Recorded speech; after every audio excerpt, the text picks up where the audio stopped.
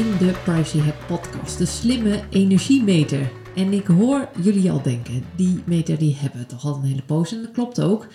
Maar vanwege de recentelijk uitgebrachte formele opmerkingen door de European Dataprotection Supervisory Board is de slimme meter toch weer een actueel onderwerp voor deze podcast, dachten wij. Daarnaast heeft EDSN, ik had er zelf nog nooit van gehoord, maar we hebben hier een gast en die weet daar alles van, een uitdagend IT-landschap, want deze organisatie faciliteert namelijk de berichtenuitwisseling tussen allerlei verschillende marktpartijen en verzamelt alle informatie die met het Nederlandse energienet te maken heeft, zoals contractinformatie, meterstanden. Ja, en die enorme hoeveelheid informatie stelt EDSN weer beschikbaar aan de marktpartijen als energiebedrijven, zodat klanten bijvoorbeeld een juiste factuur krijgen. Ja, en zo, degenen die mij al een beetje kennen, weten dat hier ook meteen weer een heel netwerk- en ketencomponent in zit. Dus dit belooft wel weer een interessant verhaal te worden, denk ik. Ik kondigde het net al aan. We hebben een gast, Nick van Unen. Hartelijk welkom. Leuk dat je er bent. Dankjewel. Graag gedaan. Jij was back-end developer voor gaslicht.com. Ga je straks wel wat meer over vertellen.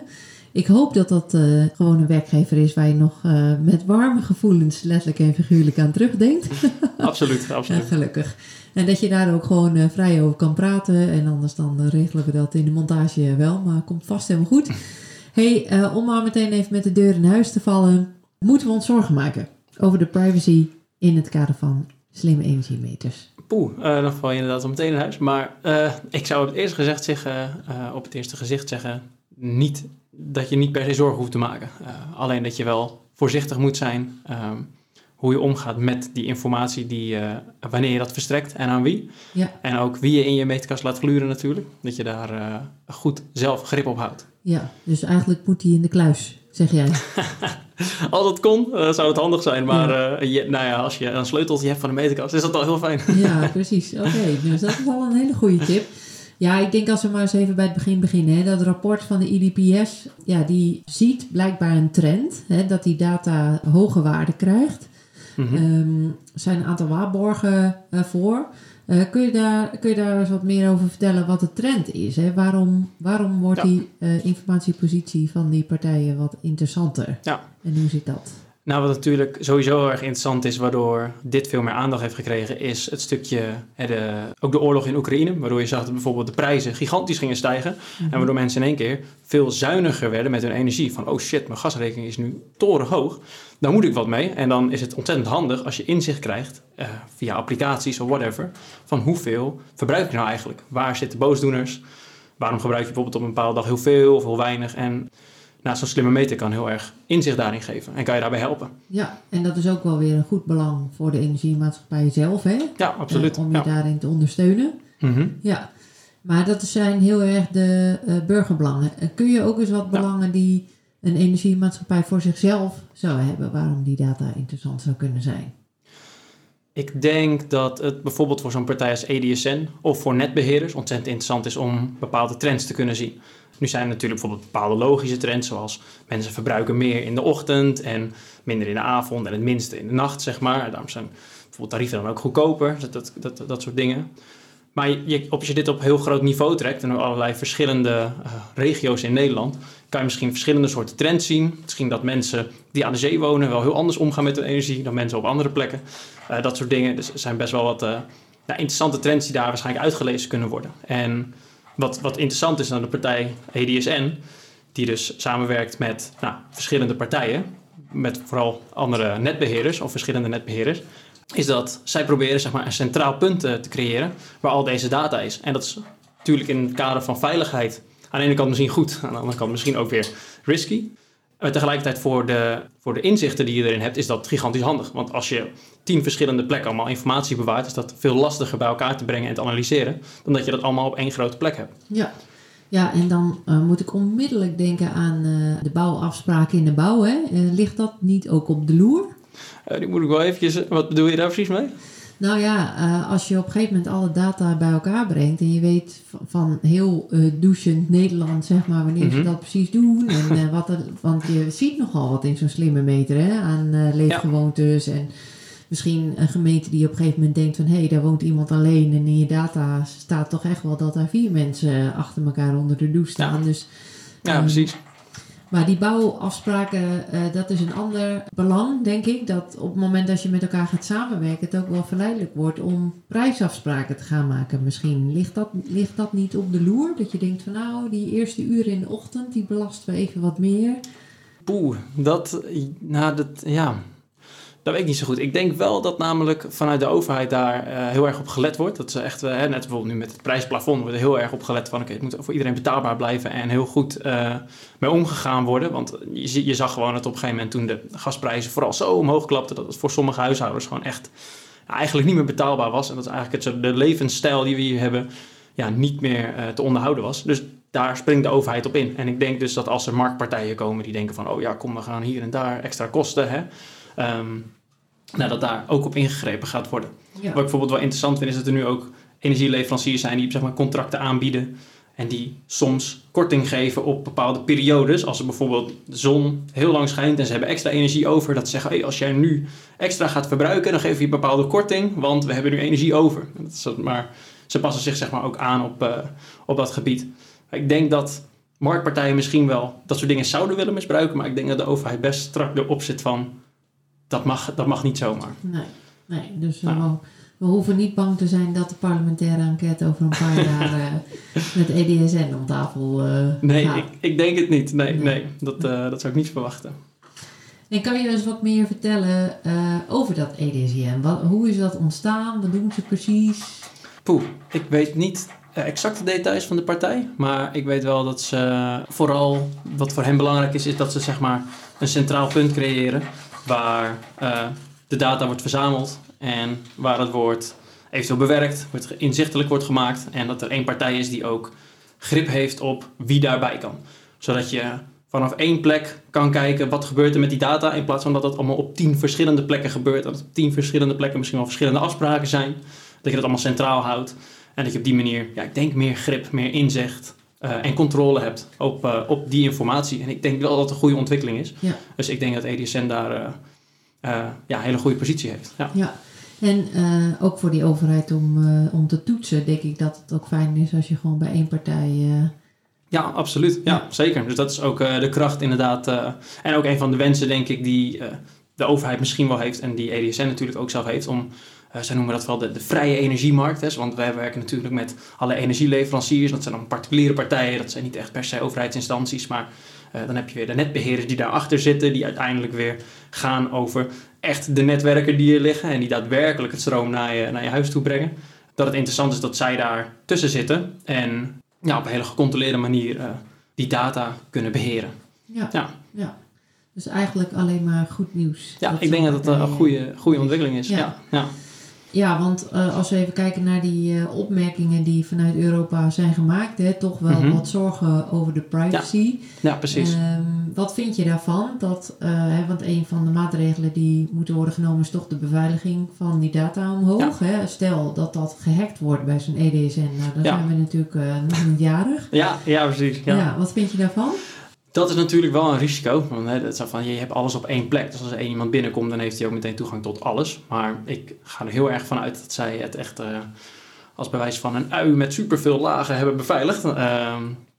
En dat ze wel heel bewust met die positie omgaan. En wat ik zelf natuurlijk ook heb ervaren in, bij, om het even te zeggen, Gaslicht of Bencom Groep, het bedrijf wat daarachter zit, is dat op een gegeven moment EDSN hun eisen ook ging verhogen. Zo van, als jullie met onze data willen werken als marktpartij, dan gaan we de eisen iets omhoog gooien. Want dit soort wetgevingen die worden op een gegeven moment strenger en strikter. En ze willen gewoon dat daar echt goed mee omgegaan wordt. En dat die data niet zomaar verschaft wordt, maar dat het echt verschaft wordt aan partijen die hun IT-omgeving goed voor elkaar hebben. Dus zodra een partij zegt, wij zouden heel graag met EDSN samen willen werken, dan gaat EDSN een bepaald traject starten van dan gaan we met jullie kijken of dat kan. En dan wordt er echt gekeken van hoe goed zijn jullie IT-beheersmaatregelen, hoe goed is het bij jullie in het vaandel. En als dat dan goed zit, dan mag je door. En zo niet, dan word je ook echt afgekeurd en dan krijg je ook echt geen toegang. Ik denk dat er ook een hele hoop partijen zijn die gewoon geen toegang hebben gekregen en die heel graag ook iets ermee zouden willen doen, maar waarvan gewoon wordt gezegd, nee, jij moet eerst je eigen spullen beter op orde hebben en dan pas kunnen we verder. En je noemde dat in onze voorbespreking de ICE De ISAE 3402, Kijk, type 2 uit mijn hoofd. Voor degene die dat even na wil zoeken. Ja. Ja. Nou, een van de laatste ontwikkelingen die ik zelf heb meegemaakt was dat op een gegeven moment EDSN de eis had verhoogd voor als je met die data wil kunnen werken of toegang wil tot bepaalde data. Hè. Daarbij moet ik natuurlijk wel zeggen, de data wordt natuurlijk alleen maar gedeeld als een klant ook daadwerkelijk zegt van mijn energie-inzicht mag worden gedeeld. En de netbeheerder zegt ook, ik geloof die partij. En dan EDSN zegt van, wij geloven het ook. Die drie moeten echt samenkomen. Dan pas wordt er iets verschaft voor die ene klant. Dus het is niet alsof je zeg maar meteen voor iedereen alles in kan zien. Maar het is echt alleen voor die ene klant kan je dan die slimme meter gegevens verkrijgen. Maar EDSN heeft op een gegeven moment gezegd, die marktpartijen moeten een hogere eis worden gesteld. En dat is dus gedaan met de ISAE 3402 type 2 verklaring. Hele mond vol. En eigenlijk, om die heel erg plat te slaan, is het dat ze een soort... Ja, het is echt een verklaring die vaak wordt gedaan door IT-auditors. Dat zijn eigenlijk soort van, ik noem het ook wel als IT-accountants, om het zo te zeggen. Die echt gaan kijken op heel gedetailleerd niveau, hoe zitten die IT-beheersmaatregelen in elkaar. En daarbij gaan ze dus ook echt steekproeven trekken, toetsen. En dan gaan ze echt kijken van, nou bijvoorbeeld, om een voorbeeld ervan te noemen, backup management. Ze gaan kijken, oké, jij hebt bepaalde backups van je informatie, hoe ga je daarmee om? En dan zeggen wij bijvoorbeeld van, dan zegt zo'n partij, wij hebben elke dag dagelijks een backup. En dat doen we het hele jaar door. Nou, dan zegt die IT-auditor, die de verklaring eventueel gaan afgeven van, laat maar zien, geef ons maar eens 50 stuks en laat maar zien dat die hebben gedraaid en dat ze goed zijn en dat het succesvol is. En dat als het faalt, dat jullie dan ook dat oppakken, dat daar eventueel iets mee gedaan wordt. En je ziet dus ook wel bij dat soort verklaringen dat die soms niet worden afgegeven, omdat partijen gewoon niet aan die eis voldoen. En dan zet zo'n IT-accountant, om het even te zeggen, die zet zijn handtekening niet. En dan gaat het hele feestje niet door. Nee. En het zijn vooral IT-beheersmaatregelen. Ja. Over je hele IT-infrastructuur, denk ik. Zit daar ook nog wel iets van privacy in? Dat je ook consumenten goed informeert, bijvoorbeeld? Of... Ja, zeker. Moet ik even goed zeggen. Er zitten ook wel echt stukjes in als stukjes met autorisatie. Dus wie heeft waar toegang toe? Hoeveel administrators zijn er bijvoorbeeld? Ik wil heel erg details weten van wie heeft waar toegang toe. Zijn ook heel erg gericht op functiescheiding. Dus als Piet functie A heeft, dan moet hij ook alleen maar bij de data van functie A kunnen. En niet ook nog bij de data van functie B, bij wijze van. Het moet echt gericht zijn. Dus er worden echt hokjes getekend van iedereen mag alleen maar bij zijn eigen informatie. En dat niet te veel gekruist wordt, want anders kan je in één keer heel vaak... dat zie je bij soms kleinere bedrijven, die hebben dat minder, een beetje minder hoog in het vaandel zitten. En die hebben dan dat ze eerder bij elkaar zijn informatie kunnen. Want die hebben gewoon minder uitgebreide IT-infrastructuur. En dan heb je al sneller dat je ineens, niet per se mailverkeer, maar dat je in één keer bij de bestanden kan van iemand waar je eigenlijk helemaal niet bij zou moeten kunnen. Nee, precies. Ja. Nou, super interessant. Dus eigenlijk lost dat ook al een groot deel van de voorwaarden in, hè? Dat hele transparante, wie heeft toegang toe, tot wat. Ja. Het garandeert natuurlijk nog steeds niet dat je met een rechtgeldige account niet onrechtmatige dingen kan gaan doen. Nee, precies. Ja. Dus monitoren blijft denk ik ook wel een ding. Ja. Hoe was dat bij gaslicht.com? En dat zeg je nu natuurlijk fantastisch. Nee, dat was het zeker ook altijd absoluut heel erg belangrijk. En echt een van de grote speerpunten. En de data was er ook altijd geanonimiseerd. Dus eigenlijk hadden we helemaal geen toezicht in die data. Want dat was ook eigenlijk helemaal niet nodig natuurlijk. Wij verkregen dat van EDSN. Wij sloegen dat veilig op. En dat doen we niet eens zelf. Dat ging allemaal geautomatiseerd. Daar hadden we gewoon een heel proces voor. En die data werd direct teruggekoppeld naar de klant zelf. Die kon er dan bij. Dus daar was helemaal geen... daar zaten wij verder helemaal niet aan. Het was gewoon hartstikke belangrijk dat dat altijd goed zit. Ook natuurlijk met alle respect naar die klant. En ook als daar iets mee gebeurt. Ja, dat kan je gewoon niet maken. Dus dat is gewoon... heel erg belangrijk. Dat zat wel in de haarvaten. Ja, absoluut. Ja, dat was mega belangrijk. Ja, daar had ik ook nog wel een vraag over. Ik denk dat echt herleidbare data heb je ook helemaal niet altijd nodig om die grootschalige analyses te doen. Hè? Weet jij dat toevallig? Of EDSN dat ook geanonimiseerd verwerkt? Dat weet ik niet. Ik ga er eigenlijk wel een beetje van uit dat zij dat wel zo hebben. Ik weet wel in elk geval dat de netbeheerders, en dat is ook iets wat je zelf kunt doen. Je kunt de netbeheerder natuurlijk bellen van hallo, ik ben Jan en ik woon hier en dit is mijn meter. Ik wil graag inzicht, ik wil daar dingen over weten. En ik weet dat zij die koppeling direct kunnen leggen. En dat komt natuurlijk ook omdat zo'n slimme meter die in een huis is geïnstalleerd, eigenlijk net een beetje als een soort coaxkabel van Ziggo. Die komt je huis wel in, het is wel jouw huis, Maar het is niet jouw kabel. Die kabel is van Ziggo. En in de slimme meter geval is het ook, je hebt wel een slimme meter, maar het is niet jouw slimme meter. Die slimme meter is eigenlijk eigendom van de netbeheerder. Dus bijvoorbeeld van Alliander of Enexis, Stedin, dat zijn voorbeelden. Het is ook hun eigendom. Dus alles wat daarin gebeurt, dat is ook allemaal jouw eigendom. Dus de eigendom van de de bewoner, om het zo te zeggen. Maar ook wel echt eigendom van de partij zelf, omdat zij natuurlijk, het is hun slimme meter. Dus die houdt het ook allemaal bij. Dus inzageverzoek, dat zou nog wel eens wat op kunnen leveren. Want ik kan me eigenlijk zelf niet helemaal meer herinneren dat ik ergens toestemming voor heb moeten geven. Ik heb dat vast niet gedaan, denk ik. Nee, precies. Nou, voor de slimme meter hoef je ook geen toestemming. Nou ja, wat waarschijnlijk wel gebeurd is op het moment dat je een energieleverancier kiest, dan moet je wel bepaalde vinkjes zetten. En ik durf niet uit mijn hoofd te zeggen, maar ik weet bijna zeker dat er ergens ook in zal staan dat je dan ook toestemming geeft dat zij je slimme meter uit mogen lezen. Of in elk geval dat zij via of EDSN of via de netbeheerder de data uit mogen lezen. Want uiteindelijk zie je bijvoorbeeld heel vaak, ik zit zelf bij Green Choice, en dan heb je een mooi appje en dan klik je daarop en dan zie je in één keer plop je energieverbruik. Ja, dus zij moeten wel op een bepaalde manier toegang hebben tot die data. Ja. Nou. Ja, en als dat binnen Green Choice in dit geval blijft, is dat natuurlijk ook helemaal niet erg. Ja, nee, precies. Want maakt zo'n EDSN ook, verleent hij die services voor alle energieleveranciers apart? Of wordt het ook wel echt één grote verzamelbak van alles bij elkaar? Dat weet ik niet zo goed. Ik durf niet te zeggen hoe zij dat doen. En ik weet ook niet 100% zeker of want ik weet dat EDSN natuurlijk een van de partijen is die dit doet. En die volgens mij dus ook met energieleveranciers inderdaad informatie kan verschaffen indien nodig. Maar er zijn misschien ook wel andere partijen die dat doen. Enkelingen hoor, het zullen natuurlijk niet veel zijn. Het is wel een belangrijke positie. Maar ik durf het niet zo heel goed te zeggen eigenlijk. We gaan hier namelijk nog wel een keer op terugkomen met Martijn, onze hacker. Om te kijken van, hoe handig is die data nu om te misbruiken? Want je hoort dat soort scenario's wel. Hè? Dat je, als we precies weten wanneer je thuis bent, door dat uit te lezen patronen kunnen zien. Denk je, precies. Tussen 12 en 2 in de middag sla ik mijn slag. Ja, zeker. Nou, volgens mij superleuk. Hebben we alles wel gehad? Nou, misschien nog één vraag. In hoeverre denk jij dat die toestemming, want die heb je natuurlijk vanuit gaslicht.com misschien ook wel moeten vragen, of dat mensen zich voldoende bewust zijn waar ze nou eigenlijk ja tegen zeggen? Want eerlijk gezegd, EDSN, ik ken het eigenlijk niet. Dus zo transparant is het niet. Is daar nog wel wat te winnen vanuit de energiesector? Voor jongens weten dat dit gebeurt en... Precies. Ik denk dat dit ook een stukje is dat heel veel mensen zouden dit misschien ook niet interessant vinden. Ze vinden het misschien belangrijk van wie krijg ik de informatie nu? En dat is dan vaak de energieleverancier en de netbeheerder, dat weten ze dan.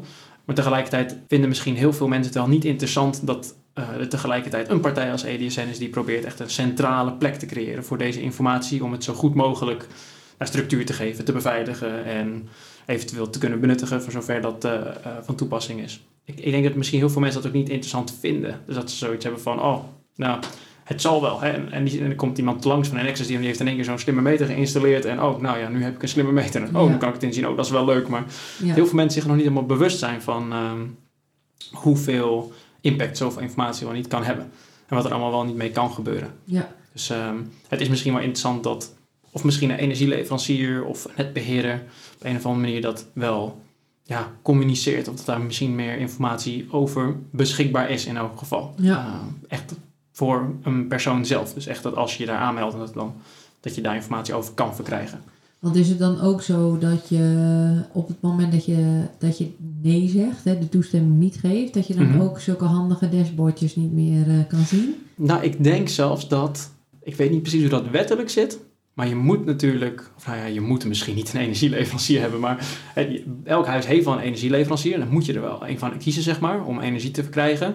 En zij moeten ook, en volgens mij wordt vanaf 2025 er ook echt willen ze ook de slimme meter verplichten op heel veel plekken.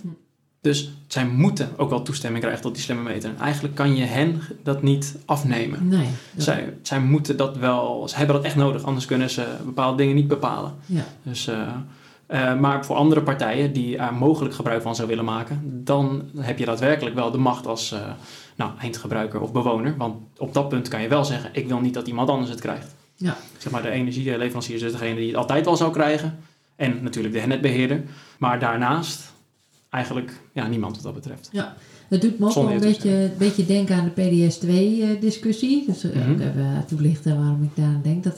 Dat zijn je bankgegevens. Hè, die kun je ook delen met marktpartijen om daar allerlei leuke besparingsapps op te laten bouwen. Ik denk dat EDSN, als die al wat commerciëler zou willen gaan, het meer in die hoek zou zitten, hè? Denk je niet? Ja. Wat ik heel erg interessant vond, daar moet ik nu ineens aan denken, dan wil ik toch nog wel eventjes op tafel gooien wat dat betreft. Wat grappig was, dat de Rabobank was op een gegeven moment ook bezig met een soort energieverbruik onderdeel van hun app. Dus dan had je de Rabobank app, daar kon je financiën zien en in één kwam er een tapje bij van dat je een soort beta-versie was dat waarin je je verbruik kon inzien. En dat was ik heel erg verbaasd over, van hoe kunnen zij nou daar toestemming toe hebben. Ja. En blijkbaar, ik weet niet precies hoe dat zit, maar je hebt Eden is zeg maar het soort van DigiD voor banken als het ware. Als je dat eenmaal ooit een keer hebt afgegeven en zij hebben jouw adres al, dan konden zij op een of andere manier die informatie verkrijgen. Dat was dan wel een soort van met jouw toestemming in de app, dat je kon zeggen, ja, dat vind ik goed. En dan konden ze er al heel snel bij. En het verbaasde mij dat dat op die manier ging. En ik ben eigenlijk nog steeds niet helemaal uitgezocht hoe dat nou zit. Nou. Maar wat was wel een interessant ding dat op een gegeven moment banken er ook op in gingen spelen. Want die hebben al heel veel informatie van je. Die weten ontzettend veel. En die hebben eigenlijk ook al een heel structuur van hoe je leeft. Maar die hebben onder andere ook je adres. En als je eenmaal een adres hebt, dan kan je zeg maar ook weten welke slimme meter daar soort van achter zit. En als je dat dan weer weet, dan kan je dus op een gegeven moment bij partijen, waarschijnlijk dan EDSN ook opvragen van ik wil die informatie. Ja, en je kunt dan waarschijnlijk ook zeggen van kijk, ik heb toestemming, zie hier het vinkje maar. Ja, exact. Ja. Dus we moeten toch als burger en eindgebruiker wel een beetje goed op blijven letten, denk ik. Ja, precies. Ja, dat zeker. Ja, waar zeggen we nou eigenlijk allemaal ja tegen? Ja, absoluut. Ja, het is gewoon met heel veel data en informatietechnologieën.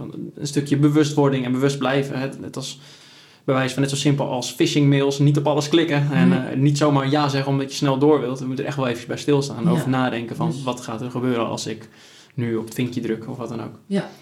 Dus kijk goed, toch in de kleine lettertjes, denk ik. Dat is wel de tip. Ja, zeker. Wat ik van je heb geleerd vandaag is dat we ons niet al te hard druk over een EDSN hoeven te maken, behalve dat ze misschien toch ook misschien wel aan de Rabobank leveren. Wat een hele andere branche is, maar dat is misschien één voor een volgende keer als we dat eens even nader gaan bekijken. Ja. Ja, en dat je als consument gewoon zelf echt wel kritisch moet blijven naar waar je ja tegen zegt. Absoluut. En misschien ligt er ook nog wel een mooie schone taak voor EDSN om daar wat transparanter over te zijn. Wie ze zijn, wat ze doen. Ja, wellicht dat een mooie mogelijkheid. Nou, fantastisch. Heb je nog een laatste final tip? Een laatste final tip. Nee, eigenlijk niet per se. Misschien het enige wat wij nog op een gegeven moment besproken hadden is van ook met wat we al eerder op ingingen van de meterkast, dat je ook moet uitkijken als mensen jouw meternummer hebben, zouden ze al eens kunnen voordoen alsof ze op jouw adres wonen en data op gaan vragen. En vaak werkt dan het meternummer als een soort sleutel daarin, want dat eigenlijk normaal gesproken zou je zeggen alleen de bewoner kan daarbij. Dus dat is dan waarschijnlijk, als iemand dat nummer heeft, is dat de bewoner. Dus als iemand dat in één keer van je gaat stelen, dan kan dat wel eens voor problemen zorgen. Dus zelfs op dat vlak, ouderwets uitkijken met wie er in de meterkast komt. Want dat moet je niet zomaar delen. Dat is nog eentje die ik wel interessant vind om leuk om mee te geven. En dat noem je het EAN-nummer of het AN-nummer? Hoe heet die ook weer? Daar zijn eigenlijk twee dingetjes in. Je hebt het EAN-nummer, EAN-nummer. En dat is zeg maar het soort van het publiekelijke adres voor een slimme meter. Of überhaupt een meter in een huis. En die zijn ook gewoon openbaar te vinden. Dan heb je zogenaamde website, het EAN-codeboek. Dan voer je een adres in en dan krijg je gewoon de EAN-codes terug. Dus dan weet iedereen de mijne dus en dat is van jou? Ja, precies. Dat is net als IP-adres of van openbare informatie. Aha.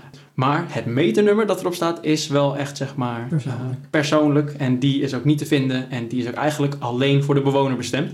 Dus dat is eentje die als een soort van de sleutel die je moet beschermen. Dat is eentje die belangrijk is om voor jezelf te houden. Nou, ik vind het een goede uitsmijter. Ja, dankjewel. Het licht gaat ook uit hier.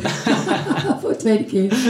We zijn te rustig, denk ik. Ja, ik denk het. Ik zit ook heel stil. We gaan nog gauw weer in beweging.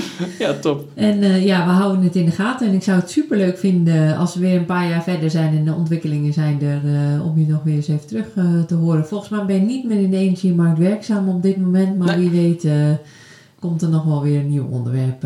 Ja, wie weet. Ja, lijkt me heel leuk. Super. Nou, dankjewel. Heel veel dank. Hoop dat je het ook leuk vond. Ja, absoluut. Ja, jij ook heel erg bedankt. En dat we je nog eens terugzien. Ja, hoop ik ook. Jo, dankjewel.